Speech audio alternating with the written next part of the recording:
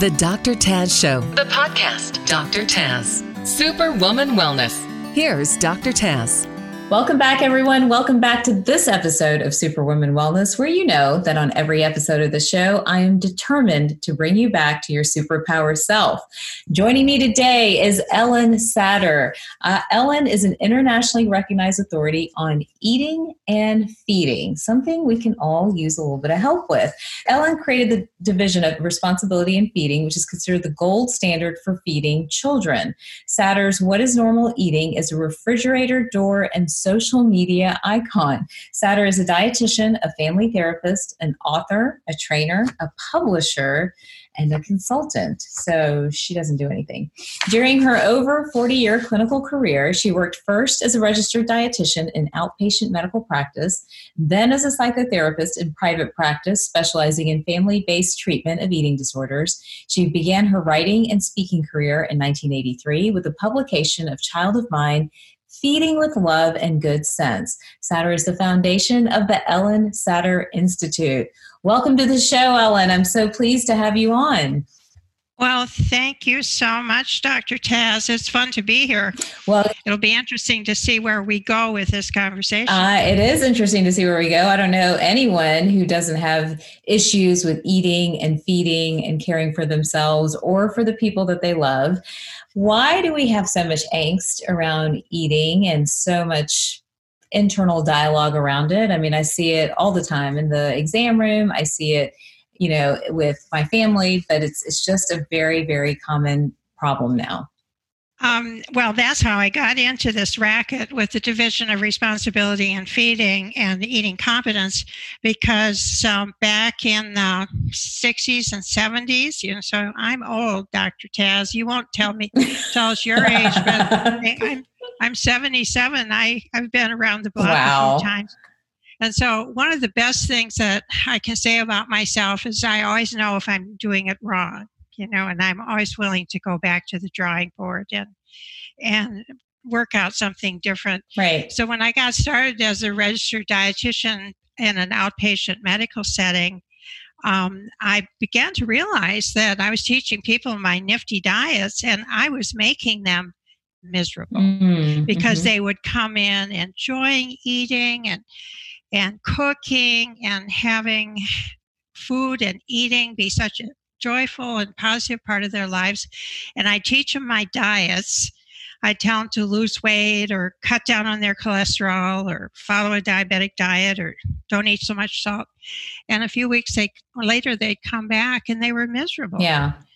They'd lost their joy in eating. They were second guessing themselves about everything they ate. They were trying so hard to adhere to my diet that they were just they were stuck. Right. They were just immobilized. They didn't know what to eat, and I think that's what what I experienced in my clinical setting is Very what much. We're experiencing in a broader microcosm or a broader, the whole world is like this now, and there's so many do's and don'ts. It's all about good food, bad food. And over the years, and I can give you the bits and pieces, the segues, if we feel like it's helpful or important, but I've discovered that positive eating has more to do with eating attitudes and behaviors than it does with what we do and don't eat, with good and bad food, with right and wrong food. That getting ourselves to eat certain amounts and types of food is just plain wrecking things for us. Whoa, you just blew up like every meal plan, every diet plan, all this energy and effort that we put into our macros and our micros and our meal delivery services. And so, well, it's all about getting fed. And if, the macros and micros and meal delivery services and understanding about food composition, all that helps us to get fed. And if we enjoy what we're eating, then it's all to the good.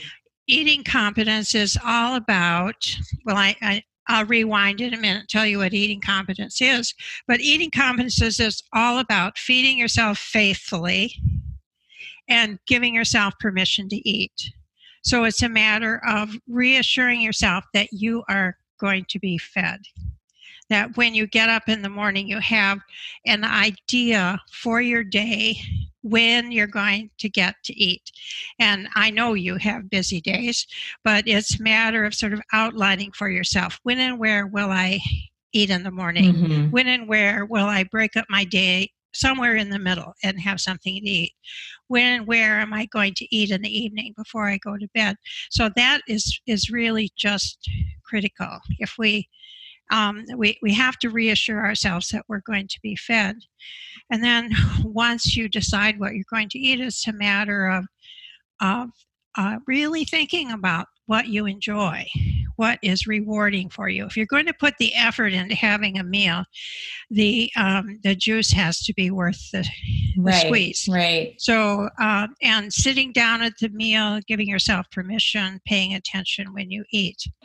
So going back to these clinical days, and so I started asking myself, okay, they were better off before they ever saw me. So what were they doing when they came into my office? And I began to wonder about that, and I would pay attention. What were they doing? Well, they were having meals. Mm-hmm. They had food mastery. They knew about food. They knew how to get food. They were cooking.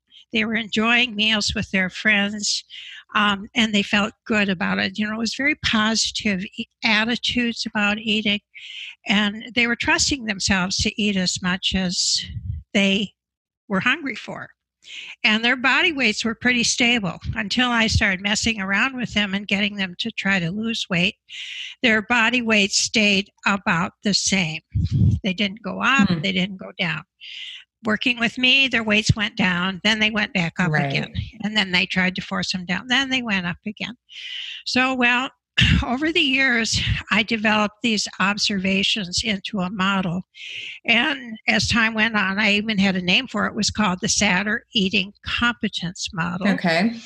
And I really systematized it by creating a test, which I called the Satter Eating Competence Test. Love the originality there. Plus for creativity. Love it.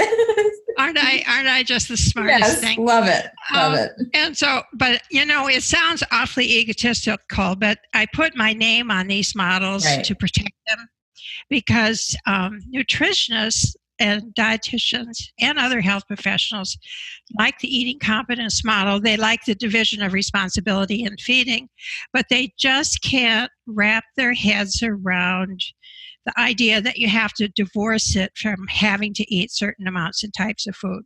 So everybody messes with it. Right. Everybody says, eat this, eat that, and be eating competent. And I say, no, that's not what it's about. In this 15-item test, this eating competence inventory, there are questions about your attitudes relative to your eating. And I think we sent you some questions, didn't we? I think you've got one. What is an attitude question that you've got in front of you? Is this what you're looking for? How do you respond to the statements below? Do any of these statements scare you? I make time to eat. That is a structure question. Okay. So part of eating competence is having regular meals and snacks, having meals and snacks at more or less predictable times that work for you.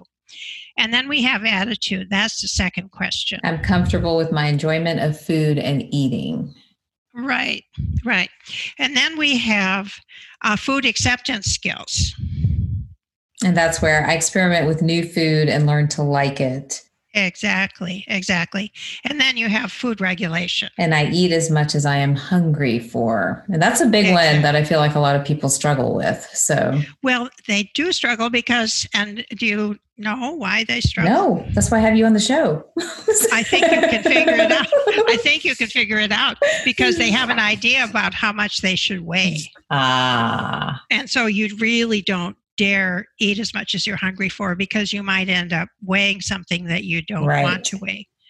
Although I've found in my work with people, as I help them dig themselves out of all this distortion in their eating attitudes and behaviors and get back to eating competence, I find that people weigh about the same. They don't lose weight. They don't gain weight. Something we do know in our research with eating competence, and because we have the test, we can do research with it.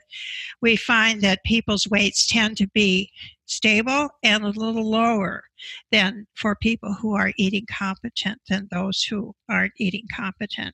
And that makes sense because I think putting, the schedule to place is really important. People forget to eat, don't think about food before they leave the house. I find that to be a big one. And then you're caught because you're starving and then you go eat everything in sight and then your hunger center's off and all that other stuff. So there's that. But I think, how do you reconcile being eating competent where you establish structure, you try to enjoy the experience of eating, which is what the Europeans, I feel like, do such a great job with. You're trying new foods, but you may still be devoid of nutrients or eating something that maybe the body itself does not tolerate. How do we reconcile those concepts? Well, let's go back. Let's revert to talking about children because this concept is a little easier to understand with children. The guiding principle that I developed for children is the division of responsibility in feeding, that parents do the what, when, and where of feeding. They provide the structure. They figure out the menu. They make sure that meal times happen. They keep meal times comfortable. And then they turn over to their children. They trust their children to do the what and how much of eating. To decide, to determine. Kids don't, it isn't intellectual for kids. Right. They determine how much to eat and whether or not to eat. And kids, over time, as parents put meals on the table, over time, children gradually learn to eat the food that their parents eat. And they start out by eating the food that is the least challenging, the most accessible, maybe carbohydrate foods, maybe high-fat foods. Did you ever see a kid who didn't eat like a cookie the first time he ate it, but a new vegetable, it takes 15 or 20 times to learn to like it. So ever so gradually, kids learn to eat a variety of food, but they don't eat the same thing all the time. There's a process called sensory specific satiety where children tire of even favorite foods and will eat something different. And so within them, the same as they learn and grow with walking, with reading, they learn and grow with their eating attitudes and behaviors, with their food acceptance. If they're exposed to a variety, then they gradually learn to eat a variety. And we do the same thing. If we feed ourselves faithfully and give ourselves permission to eat food that we enjoy in amounts we have satisfying, that we too tire of familiar and preferred food. And over time, we seek variety. And it's a natural process that comes from within us. It's simply the way we are. And so over time, we eat an increasing variety of food, and which is, of course, variety is the most nutritious diet. Right. Plus, variety is a good strategy. If you're eating a variety of food that you have the best chance of getting what you need and the least chance of overdosing on something that's not so good for you.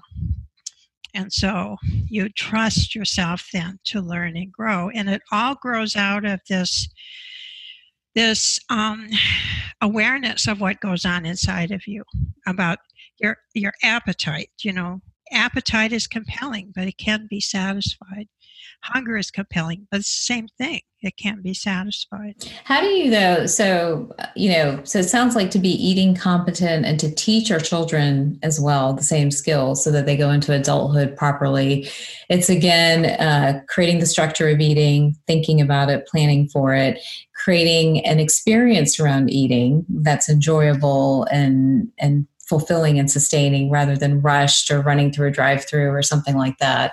And then introducing a variety of foods. Now, life gets in the way and people are rushing and running around no matter what role they're playing. How do we maintain eating competence in this incredibly busy, overscheduled life? What's your recommendation? Because what you're saying is clearly it's the experience. And we've seen these studies before where a hamburger, eaten on the run on the way to catch a plane is metabolized differently than a hamburger where you're sitting outside on the beach with your family and enjoying it and savoring every bite. They're metabolized completely differently in the body. So how in the reality of day-to-day life, how does one reconcile some of this? Are there some very easy practical steps that you would give a busy mom or a busy executive, who feels like they don't have control over eating for themselves and feels like they also don't have control over eating for their family? Well, the first thing you have to do is get over this idea that you have to have a healthy home-cooked meal. It's about structure. So structure is the most important. It's structure. Wow. And so you begin to build the meal habit. Well, even in these busy days, where you're running, you feed yourself. Mm-hmm. You grab a bite here, you grab a bite there, you swing by the counter, you pick something up. And so you're eating, but what is missing is structure. And so to begin with structure, eat what you're eating now, just organize it into meals. So if you have a cup of coffee mid-morning, if you grab a donut on the way into the office, maybe a coffee later, maybe some cheese that's lying around that somebody has for their lunch. And instead of, nibbling along here and there, you just bring it all together. So you have a lunch of a donut, coffee, and some cheese. And so you sit down, you pay attention to it. I mean, it's kind of strange, but sitting down makes it a meal. So the structure and the experience almost comes first, and then absolutely, and then the food quality and the food piece of it. Right. And is that enough for people if they create the structure and they create the experience? Do you find that people typically eat less and enjoy what they're eating, or their metabolism is different? What do you find? Well, our studies show that people who are competent with eating, who score high on the ECSI, the Eating Competence Inventory, do better medically. They do better. They have better lab tests. Their blood lipids and their blood pressures are better. Their weights are the same or lower. They even do better socially and emotionally, and they do better nutritionally. They have a higher quality diet, which means they sort of live up to the standards of the dietary guidelines, and they also have a nutritionally adequate diet. So it's a matter then you start with structure, and you start with giving yourself permission to eat, and you let it take you where you need to go in terms of health and dietary quality. Wow, guys, for all of you busy super women rushing around and supermen that might be listening to the show, this is a game changer for us, right? Because we're so used to intellectualizing our food and trying to be perfect with it, or trying to provide the right type of food for ourselves or for our family. And I brought Ellen on the show, but she just disrupted that whole thought. So maybe here's hoping. No, a very important point. But we may not be eating competent. We might be eating and trying to eat healthfully, but may not be eating competently. So that's a novel way to think. It's a change, it's something different. Do you have structure in your day with your food? I mean, I can be honest and answer and look Ellen in the eye and say, I don't, I have, I do my intermittent fasting. I have my morning shake that breaks the fast. I have a 3-ish snack/meal. I guess I do have structure then. We do have dinner, a consistent dinner, but you throw travel in and you throw a few flights and throw some deadlines in, and that might easily get disrupted, even as much as I know about food. So there's just a great reminder, for all of us, that it's so important to be eating competent and to carry that in to our families as well. Well, you have to make eating a priority in order for it to turn out well. Very true. And so you're not a big one to make people cook, like get them in the kitchen or all that other stuff. You don't feel like that's where the emphasis needs to be. Well, the food is going to take them there. If you let yourself eat food you enjoy, over time, you're going to become curious about food. You're going to think in terms of, Where can I get food that I truly enjoy? Some people really don't cook. They don't enjoy it, but others really do cook, Right. and they enjoy it a lot. In fact, there was a study that was done in Minneapolis with parents about what got in the way of their having family mealtime. And the parents said time, same as you're saying, it's time. And they said things like, when I have time to cook a healthy meal, then we all sit down together and we have a family meal. But if we have fast food, that we don't sit down together and eat that. That's when everybody goes off into their own place and eats separately. Wow. And I thought, what? Are you only going to be reverent about your food? Are you only going to treat it with respect if it's healthy and home cooked and you've done a lot of taken a lot of time and effort to make it? Why not sit down together with that fast food meal? I mean, that food is as deserving of reverence and ritual as the so-called healthy food. Right. So ritual is something I think that we could all bring back into our lives and into our family lives. I know that we have, as a family, made a concerted effort to have that family dinner at least every night. And it's such an opportunity. And it's interesting because at first the kids were like, okay, I'm done, I'm out. I'm like, oh, no, we're having a conversation here. And so it's just important to stick to some of these rituals within a family. I think it really changes the dynamic of the family, and it really changes the experience of everybody's day. So that's something that our family has worked really, really hard on. But I know so many families that don't, because sports and other things take precedence, and it disrupts it. Are you worried about the rising childhood obesity? Well, yes, of course. And who isn't? But I see it coming from a different place. Yeah. The general advice or the way of thinking about and working with child obesity is restriction and avoidance, same as for adults. And so you purge the house of sweets and you try to, get kids to eat lots of vegetables. So that's the conventional way of doing it. And I find that when parents do that, kids become food preoccupied and are prone to eat more when they get the chance rather than less. So the typical advice about child obesity is counterproductive. It really makes the problem worse, not better. And instead of that, it's so important for parents to maintain a division of responsibility in feeding and trust even the large child to eat as much as they want of food they enjoy at mealtime and at structured snack time, but not let them graze for food or beverages in between times. I've written a book on the topic. It's called Your Child's Weight, Helping Without Harming.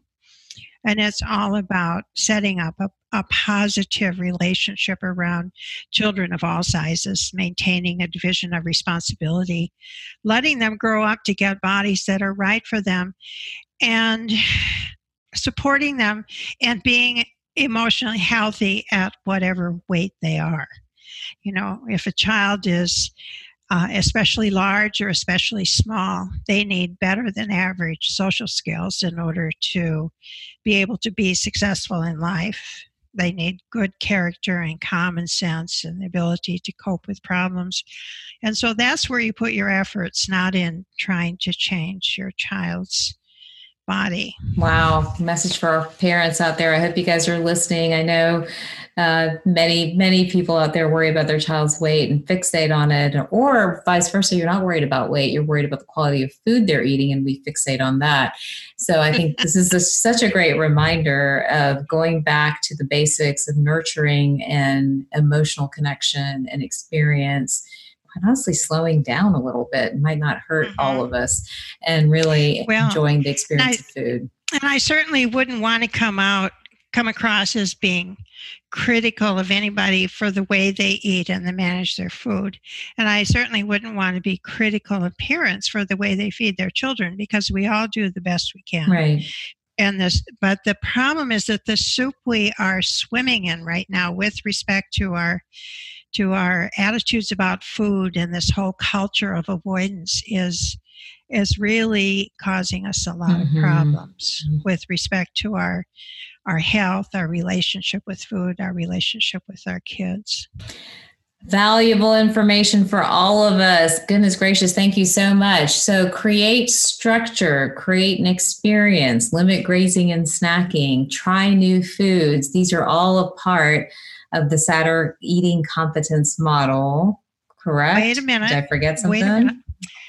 Trust yourself to get interested in a greater variety of food. Trust yourself to get, don't make yourself. Trust yourself to get interested. Yourself. I love it. It's amazing how easily all this sort of controlling stuff starts, the dialogue starts. This rah, you've got to change this, you've got to change that. Are we wrapping up? Because I want to give a couple of search terms. Yeah, anything else you want to make sure we all know, go for it. All right. Well, I've written a number of books on the topic of eating and feeding. Secrets of Feeding a Healthy Family is the one about eating competence. And I already talked about Your Child's Weight, Helping Without Harming. And Child of Mine, Feeding with Love and Good Sense, is about feeding birth through about preschool. Your listeners can find me and find the Ellen Satter Institute by doing a search for eating competence.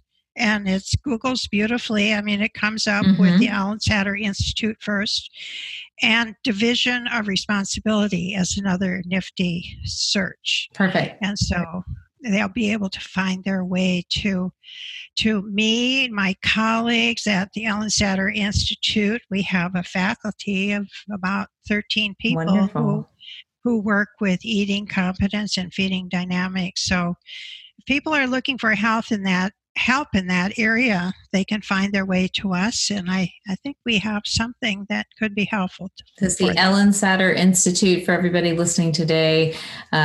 Google is the best way to find you. Go to the Ellen Satter Institute. Do you have a website URL that you want to direct everyone to? It's www.ellensatterinstitute.org. Okay. And it's Ellen with a Y. Ellen with a Y. But I think the other searches just as well. Okay, fantastic. Wonderful information, really shifting the paradigm for us, changing the way we think when we talk health and wellness and trying to be your superpowered self. Thank you so much for joining this episode of Superwoman Wellness. And for everybody else, remember that the show is now on Spotify as well. So please rate and review it and share it with your friends.